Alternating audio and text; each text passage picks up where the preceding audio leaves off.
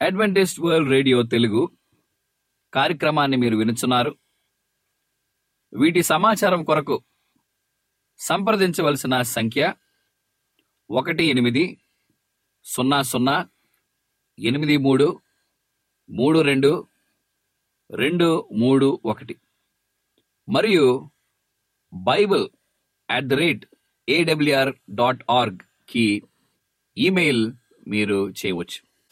ఇది Adventist world radio voice of hope Telugu.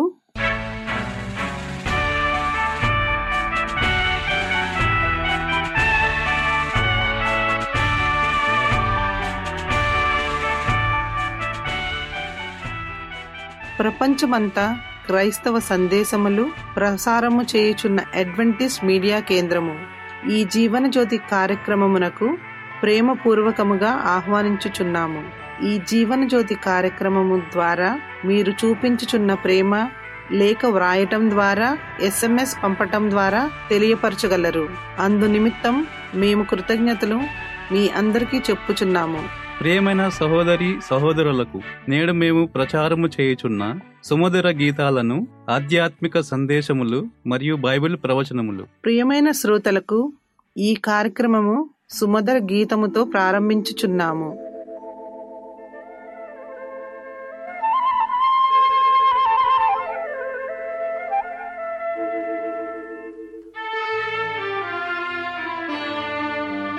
దేవా పాపిని నిన్నాశ్రయించాను, ప్రేమ చూపించి నన్నాదుకోవయ్యా. దేవా పాపిని నిన్నాశ్రయించాను, ప్రేమ చూపించి నన్నాదుకోవయ్యా. దేవా పాపిని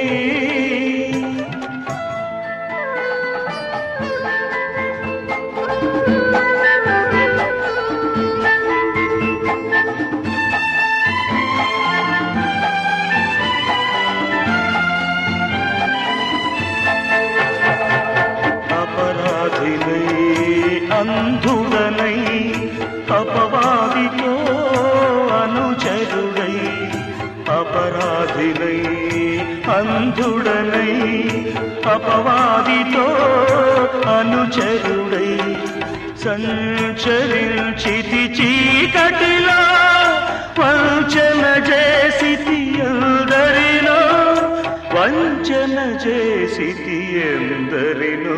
దేవా పాపిని నిన్నాశ్రయించాను, ప్రేమ చూపించి నన్నాదుకోవయ్యా. దేవా పాపిని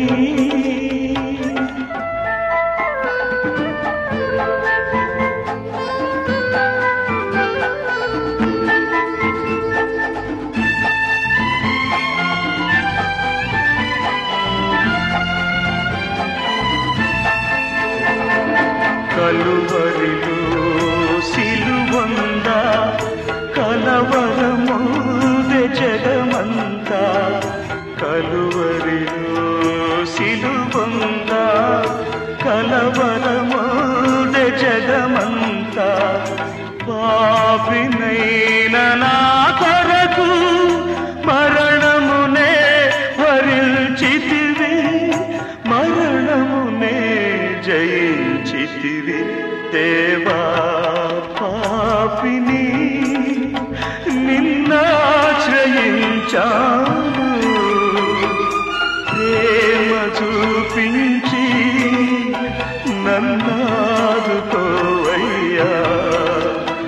దేవా పాపిని. మా చిరునామా Adventist world radio Jeevan Jyoti, post box 1446, Poona 411037. Mobile number 9398 344406, Maharashtra, India. Email CHRICHARDJOHN@gmail.com. CDE number 000800000401 ఈ సమయమందు పాస్టర్ రిచర్డ్ జాన్ గారు వాక్యోపదేశం చేస్తారు. అరణ్యంలో స్వరం అనే అంశాన్ని మనం ధ్యానించిన ఉన్నాం. ప్రేమేంటి వారలారా, మనం ప్రార్థన చేసుకుని ఈ యొక్క వాక్య భాగాలు మనం ధ్యానించుకుందాం.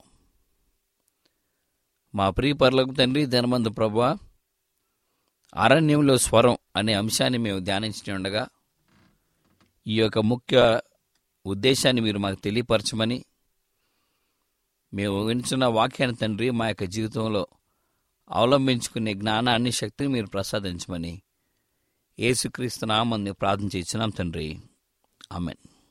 ఇశ్రాయేలులో దేవునికి నమ్మకంగా ఉంటూ మెస్సీయ కోసం కనిపెట్టుకుని వారిలో నుంచి క్రీస్తుకు ఆగ్రహాన్ని జన్మించాడు.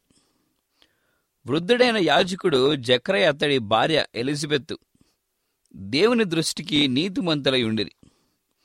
ప్రశాంతము, పరిశుద్ధము అయిన వారి జీవితాల్లో విశ్వాస దీపం నాటి దుర్గార్భకు చీకటిలో నక్షత్రాల ప్రకాశించింది.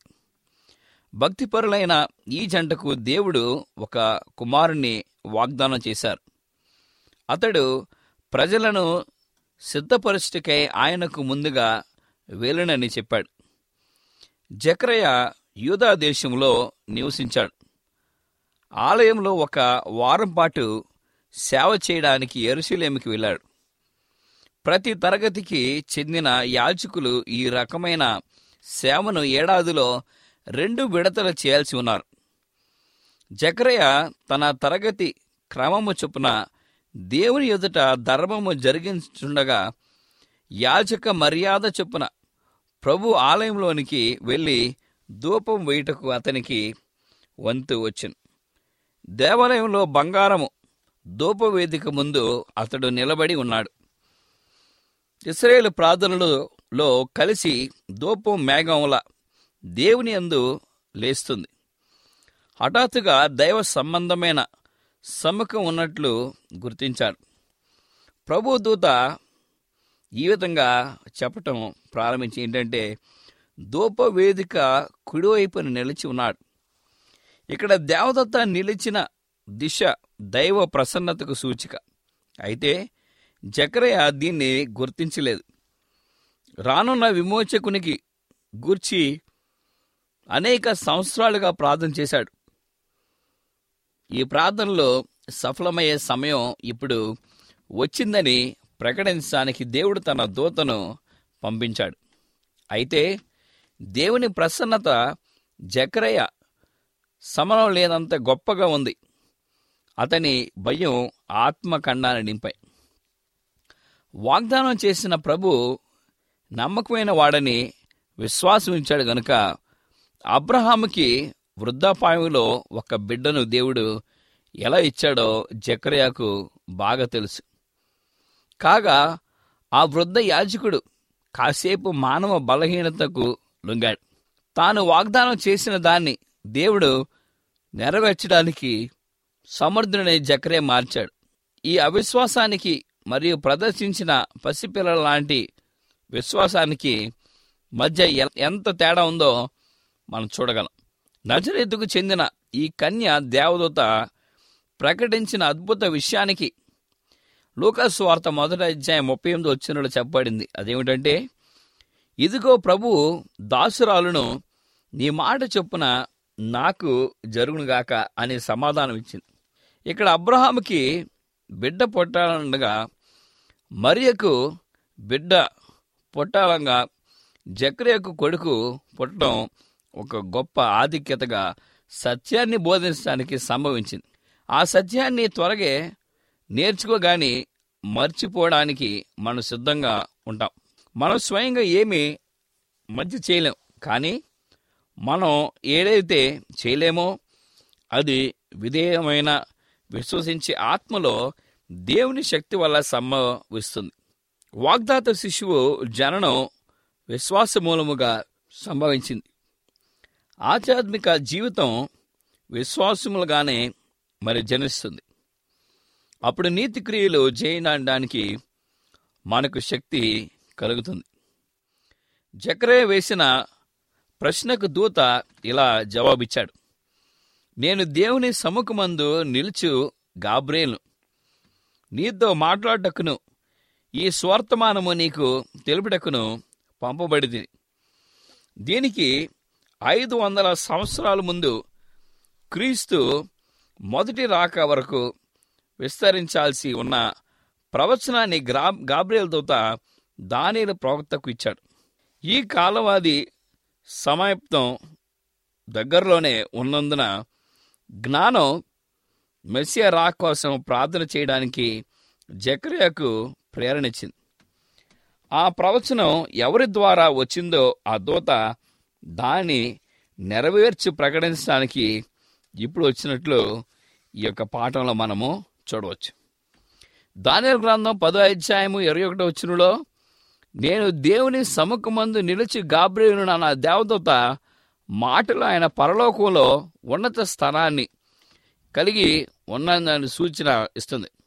గాబ్రియేలు దానియేలు వద్దకు వర్తమానంతో వచ్చినప్పుడు ఇలా అన్నాడు: మీ యాధిపత్యుగా మిఖాయేలు గాక ఈ సంగతులను గూర్చి నా పక్షమున నిలువ తెగించి వాడెవడో లేడు. దానియేలు గ్రంథం 10వ అధ్యాయం 22వ వచనం. ఇక్కడ గాబ్రియేలు గురించి మాట్లాడుతూ ప్రకటనలో రక్షకుడు ఇలా అంటూ ఉన్నాడు. ఎక్కడుంది? ప్రకటన గ్రంథం 1వ అధ్యాయం 1వ వచనంలో, ఆయన తన దూత ద్వారా వర్తమానమును పంపి తన దాసుడైన యెహోవానుకు లేక యోహానుకు వాటిని సూచించెను.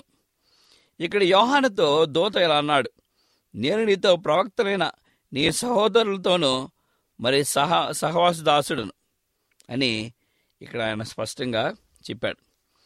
మరి దేవుని సంకల్పాన్ని పాప మానవులకి తెలియపరచడానికి గాను ఘనత విషయంలో దైవ కుమారుని తర్వాత నిలిచే దూతను దేవుడు ఎంపిక చేయడం అద్భుతమైన ఆలోచన. దూత మాటల్ని జకర్యా శంకించాడు. అందుకు అవి నెరవేరు వరకు అతడు మూగవాడయ్యాడు. దూత అతనితో ఇలా అన్నాడు: నా మాటలు వాటి కాలమందు నెరవేరును. నీవు వాటిని నమ్మలేదు గనక ఈ సంగతులు జరుగు దినము వరకు నీవు మాట్లాడక మౌనమై ఉండు. ఈ సేవలో ఉన్న యాజకుడి బాధ్యత ప్రజల పాపాలు, జాతి పాపాలు క్షమాపణ కోసం, మెస్సియా రాక కోసం ప్రార్థించడం. అయినా ఈ విధి నిర్వాహకునిగా అతడు ప్రయత్నించినప్పుడు ఒక మాట కూడా పలకలేకపోయాడు. ప్రజల్ని ఆశీర్వదించడానికి బయటికి వచ్చినప్పుడు వారికి సంజల చేయిచు మూగవాడై ఉండాను. వారు చాలాసేపు వేచి ఉండి దేవుని తీర్పు వల్లే అది జరిగిందని భయపడ్డాడు. కానీ అతడు పరిశుద్ధ స్థలం నుంచి బయటికి వచ్చినప్పుడు అతని ముఖం దేవుని మహిమతో ప్రకాశించడంతో ఆలయమందు అతనికి దర్శనం కలిగినదని వారు గ్రహించారు. తాను ఏమి చేశాడో, ఏమి విన్నాడో అంతా సజ్జల ద్వారా వారికి తెలిపాడు. అతడు సేవ చేయు దినములు సంపూర్ణమైనప్పుడు తన ఇంటికి వెళ్ళాను. వాగ్దాత పుత్రుడి జననం చోటు చేసుకున్న వెంటనే తండ్రి నాలుక సడలింది. అతని నోరు తెరవబడి నాలుక సడలి అతడు దేవుణ్ణి స్తుతించుచు మాట్లాడసాగాను. అందును బట్టి వారు చుట్టూ పట్ల కాపురమున్న వారికందరికీ భయము కలిగింది. ఆ సంగతులన్నీ యూదయ కొండల సీమల ఎందట ప్రచురమాయను. ప్రభు హస్తము అతనికి తోడై ఉండెను గనుక ఆ సంగతులను గూర్చి వినిన వారందరూ ఈ బిడ్డ ఏలాంటి వాడగునో అని వాటి మనసులో ఉంచుకునేది. ఇదంతా మెస్సియా రాకడ ప్రజల గమనాన్ని ఆకర్షించడానికి దోహదపడింది. మెస్సియా రాకకు మార్గం సుగమం చేయాల్సి ఉన్నాడు. జకరీయాపై పరిశుద్ధాత్మ నిలవగా అతడు తన కుమారుడి పరిచర్యను గురించి ఈ చక్కని మాటల్లో ఆయన ప్రవచించాడు. మరియు ఓ శిశువా, నీవు సర్వోన్నతుని ప్రవక్తనబడదు. మన దేవుని మాట ఔత్సల్యము బట్టి వారి పాపములను క్షమించడం వలన తన ప్రజలను రక్షణ జ్ఞానము ఆయన అనుగ్రహించినట్లు ఆయన మార్గములను స్థిరపరచుటకై నీవు ప్రభువునకు ముందుగా నడుతువు. మన పాదములను సమాధానము మార్గములోనికి నడిపించినట్లు చీకటిలోను మరణ ఛాయలోను కూర్చుండు వారికి వెలుగునిచ్చుటకై ఆ మహోత్సవం బట్టి పైనుండి ఆయన మనకు అరుణోదయ దర్శనం అనుగ్రహించను. శిశువు ఎదిగి ఆత్మయందు బలము పొంది ఇశ్రాయేలునకు ప్రత్యక్షమగు దినం వరకు అరణ్యములో నుండెను. యెహోవా జననానికి ముందు దూత ఇలా అన్నాడు, అతడు ప్రభు దృష్టికి గొప్పవాడై ద్రాక్షరసమైనను త్రాగక తన తల్లి గర్భమును పుట్టినది మొదలుకొని పరిశుద్ధాత్మతో నిండుకొని వాడై ఇశ్రాయేలులో అనేకులు ప్రభు అయిన దేవుని వైపునకు త్రిప్పును. జకరియా కుమారుని దేవుడు గొప్ప కార్య నిర్వహణ నిమిత్తం పిలిచాడు. అది ఎంత విశిష్టమైన సేవ అని గమనించాలి. అలాంటిది ఇంకా మానవుడికి దేవుడు అప్పగించలేదు. ఈ కర్తవ్య సాధనకు అతనితో కలిసి ప్రభు పని చేయటం అవసరం. అతడి దేవదూత ఉద్దేశాన్ని అనుసరిస్తే దేవుని ఆత్మ అతనితో ఉంటాడు. మనుషులకి దేవుని వెలుగును అందించడానికి యెహోవా దూతగా లోకంలోనికి ఆయన వచ్చినట్లు మనం చూస్తున్నాం. అతడు మానవుల పాపముతో మానవుల యొక్క తలంపును నూతన దిశగా నడిపించవలసి ఉన్నాడు. దైవ విధుల పవిత్రమైనవి, ఆయన సంపూర్ణ నీతి వారికి అగత్యమని అతడు వారికి బోధపరచాలి. అలాంటి దూత పరిశుద్ధుడై ఉండాలి. దేవుని ఆత్మ నివసించేందుకు అతడు ఆలయమై ఉండాలి. తన కర్తవ్య సాధనకు అతని దేహ దారుడై మానసిక ఆధ్యాత్మిక శక్తి అవసరం. అందును బట్టి అతడు రుచులు, అభిరుచులు, భావోద్రేకాలు అదుపులో ఉంచుకోవడం అవసరం. ఇక్కడ పరిస్థితులు ప్రభావం తాకిడికి అటు ఇటు కదలకుండా అరణ్యంలోని బండల కొండల దృఢంగా నిలిచేందుకు అతడు తన సర్వశక్తుల్ని అదుపులో ఉంచుకోగలిగాడు. బాప్తిజమిచ్చే యోహాను కాలంలో ధనాపేక్ష, విలాస జీవితం, డంబముపై అనురక్తి పెంచి పెరిగాయి. వినోదాలు, విందులు, తాగుడు వల్ల వ్యాధులు, క్షీణత సంభవించడం, ఆధ్యాత్మిక విషయాలపై అవగాహన మొదుబారటం, పాప స్పృహ క్షీణించడం జరిగింది. కానీ యోహాను సంస్కరగా వ్యవహరించాల్సి ఉన్నాడు. తన మిత నిరంతర జీవనం, సామాన్య వస్త్రధారణ వలన తన కాలంలో మితిమీరిన జీవన విధానానికి యోహాను గద్దింపుగా ఉండవలసిగా ఉన్నది. ఇక్కడ అందుచేతనే యెహోవా తల్లిదండ్రులకు దేవుడు ఆ ఉపదేశమును అందించాడు. ఆ ఉపదేశం పరలోక ప్రభు సింహాసనం నుంచి దూత తెచ్చిన మితానుభవ వర్తమానము ఇదే. ఇక్కడ బాల్యంలో, యౌవనంలో ప్రవర్తన ఎక్కువగా ప్రభావితం అవుతుంది. ఆత్మ నిగ్రహం సంపాదించాల్సిన సమయం ఇదే. చాలా కాగడేటప్పుడు, కుటుంబ భోజనం చేసేటప్పుడు అభిప్రాయాలు, ప్రభావాలు ఎన్నెన్నో మన యొక్క జీవితాల్లో జరుగుతూ ఉంటాయి. యొక్క ఉద్దేశాన్ని మనం చూసినప్పుడు ఎటువంటి ఉద్దేశాన్ని ఇక్కడ ఇస్తున్నాడో మనం చూడగలం. ప్రవక్త ఇలాగ హెచ్చరించాడు, ఇప్పుడే గొడ్డలి చెట్టు వేరును ఉంచబడి ఉన్నది గనుక మంచి ఫలము ఫలింపని ప్రతి చెట్టును నరకబడి అగ్నిలో వేయబడును. దాని వేరును బట్టి కాక అది ఫలింప చేయాల్సిన బట్టి చెట్టు విలువ ఉంటుందని ఇక్కడ గుర్తించాడు. పండ్లు ఉపయోగం లేనివైతే ఇక్కడ చెట్టు వేరే అచ్చటే దోషం కాకుండా కాపాడలేదు. వారి జీవితం ప్రవర్తన దేవుని చిత్తానికి అనుగుణంగా లేకపోతే వారు ఆయన ప్రజలు కానేరు. ఇక్కడ యెహోవా ఇలా అంటూ ఉన్నాడు, మారు మనసు నిమిత్తం నేను నీళ్ళలో మీకు బాప్తిసమిస్తున్నాను. అయితే నా వెనుక వచ్చుచున్నవాడు నాకంటే శక్తిమంతుడు, ఆయన పరిశుద్ధాత్మలోను అగ్నిలోను మీకు బాప్తిసమిచ్చునని మత్తయి సువార్త 3:11 బాప్తిసమిచ్చి యోహాను అరణ్యంలో గొప్ప స్వరముతో యేసుక్రీస్తు ప్రభు గురించి చెప్తున్నాడు. ఏమని చెప్తున్నాడు? తన ప్రజల పాపాలని ప్రభు తీర్పు తీర్చు ఆత్మ వలనను దహించు ఆత్మ వలన కడిగి వేస్తాడని యెషయా ప్రవక్త అంటున్నాడని ఇక్కడ బాప్తిసమిచ్చి యోహాను చెప్తున్నాడు. ఇశ్రాయేలుకి దేవుని సందేశం ఇదే, నా హస్తము నీ మీద పెట్టి శరము వేసి నీ మస్తును నిర్మూలన చేసి నీలో కలిపిన తరగతమంతయు తీసివేసేదని.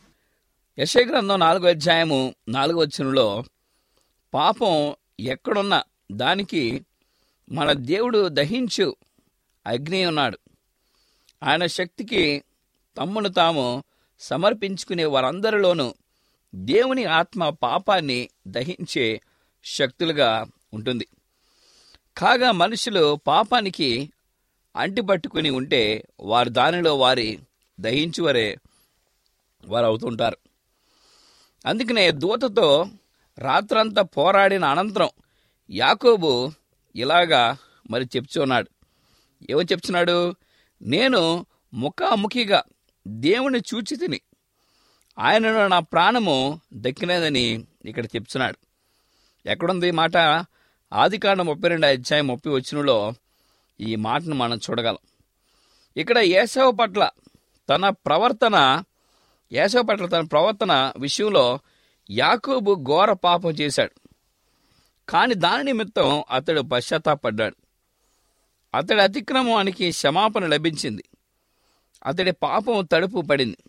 అందుచేత అతడు దైవ సన్నిధిని తాళగలిగాడు.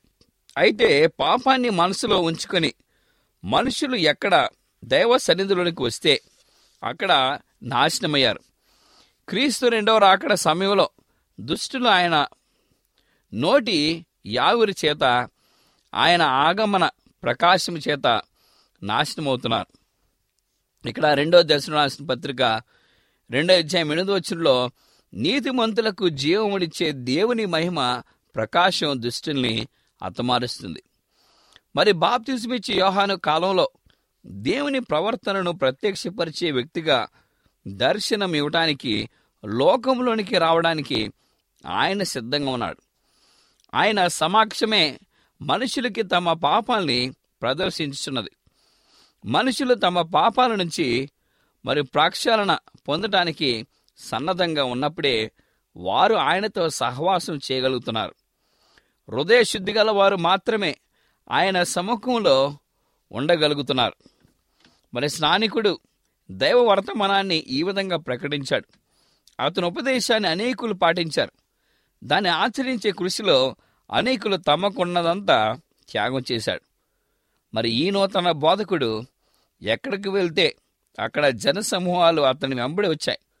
అనేకులు అతడే మెస్సయ్య అని భావించారు. అయితే ప్రజలు తనను వెంబడించి చూసి యోహాను వారి విశ్వాసాన్ని రానున్న ప్రభువుపై కేంద్రీకరించడానికి ప్రతి తరుణాన్ని వినియోగించుకోవడానికి ప్రయత్నం చేసి ఉన్నాడు. ప్రియమైన వారలారా, బాప్తిస్మిచ్చి యోహాను మరి అరణ్యంలో ఒక గొప్ప స్వరంగా యేసుక్రీస్తు ప్రభుని ఆ రాజ్యంలో ఉన్న వారందరూ కూడా పరిచయం చేయడం ప్రారంభించాడు. మరి ఆయన చేతుల మీదగా యేసుక్రీస్తు ప్రభుకు బాప్తిస్మిచ్చి, ఇదిగో మీకు త్వరలో మెస్సే రానే ఉన్నాడు, ఈ లోక రక్షకుడు రానే ఉన్నాడు, మీ అందరి కొరకు ఆయన బలర్పించబడుచున్నాడని బాప్తిస్మిచ్చి యోహాను గొప్ప స్వరంతో ఆయన ప్రకటించినట్లు ఈ యొక్క 10వ పాటలో మనం చూసాం. మరి మనందరం కూడా మన యొక్క ధ్యానాన్ని మరి చేకూర్చుకొని ఎప్పుడు ఆయన నిత్యరాజ్యంలో చేరబడలాగున్న దేవుడు మన కుటుంబాలను ఆశీర్వదించి నడిపించాలని మనం ప్రార్థన చేసుకుందాం. మా ప్రియ పరలోక తండ్రి, ఈ దినమందు ప్రభువా బాప్తిస్మిచ్చి యోహాను సందేశాన్ని మేము విని ఉన్నాం తండ్రి. ఏకరీతిగా మేము నీకు దూరమే ఒప్పువచ్చున్నా ప్రభా, మా యొక్క రక్షణలో మేము మరి ప్రధానులుగా లేకుండా ఉంటున్నాము. కానీ తండ్రి, నీ చిత్తాన్ని మీరు నెరవేర్చి బాప్తిస్మిచ్చి యోహాను ఏ విధంగా అయితే యేసుక్రీస్తు ప్రభుని పరిచయం చేస్తున్నారో, యేసుక్రీస్తు ప్రభు కూడా మమ్ములను ఆయన బిడ్డలుగా పరిచయం చేయలాగిన మీరు మాకు సహాయం దయచేయమని, వినిచిన ప్రతి బిడ్డను ప్రభు మీరు దీవించి ఆశీర్వదించమని యేసుక్రీస్తు నామమున మేము ప్రార్థన చేస్తున్నాం తండ్రి. Amen.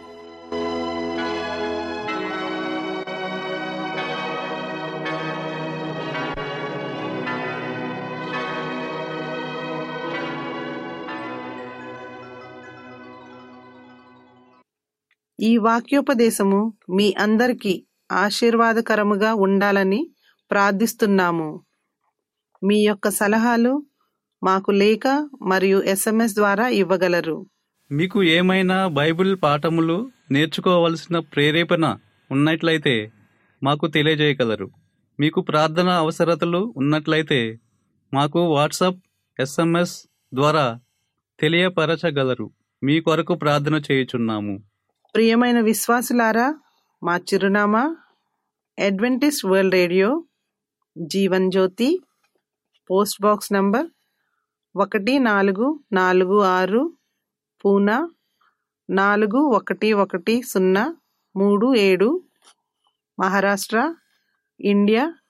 Mobile number 93344404. Email CHRICHARDJOHN@gmail.com. మరలా ఇదే సమయానికి ఇదే మీటర్ బ్యాండ్లో కలుద్దాం. అంతవరకు సెలవు. దేవుడు మిమ్ములను మీ కుటుంబాలను దీవించునుగాక. అపరాధినై అంధుడనై అపవాదితో అనుచరుడై, అపరాధినై అంధుడనై అపవాదితో అనుచరుడై, సంచరించితి చీకటిలో వంచన చేసితి ఎందరినో, వంచన చేసితి ఎందరినో. దేవా పాపిని నిన్నాశ్రయించాను, ప్రేమ చూపించి నన్నాదుకోవయ్యా. దేవా పాపిని.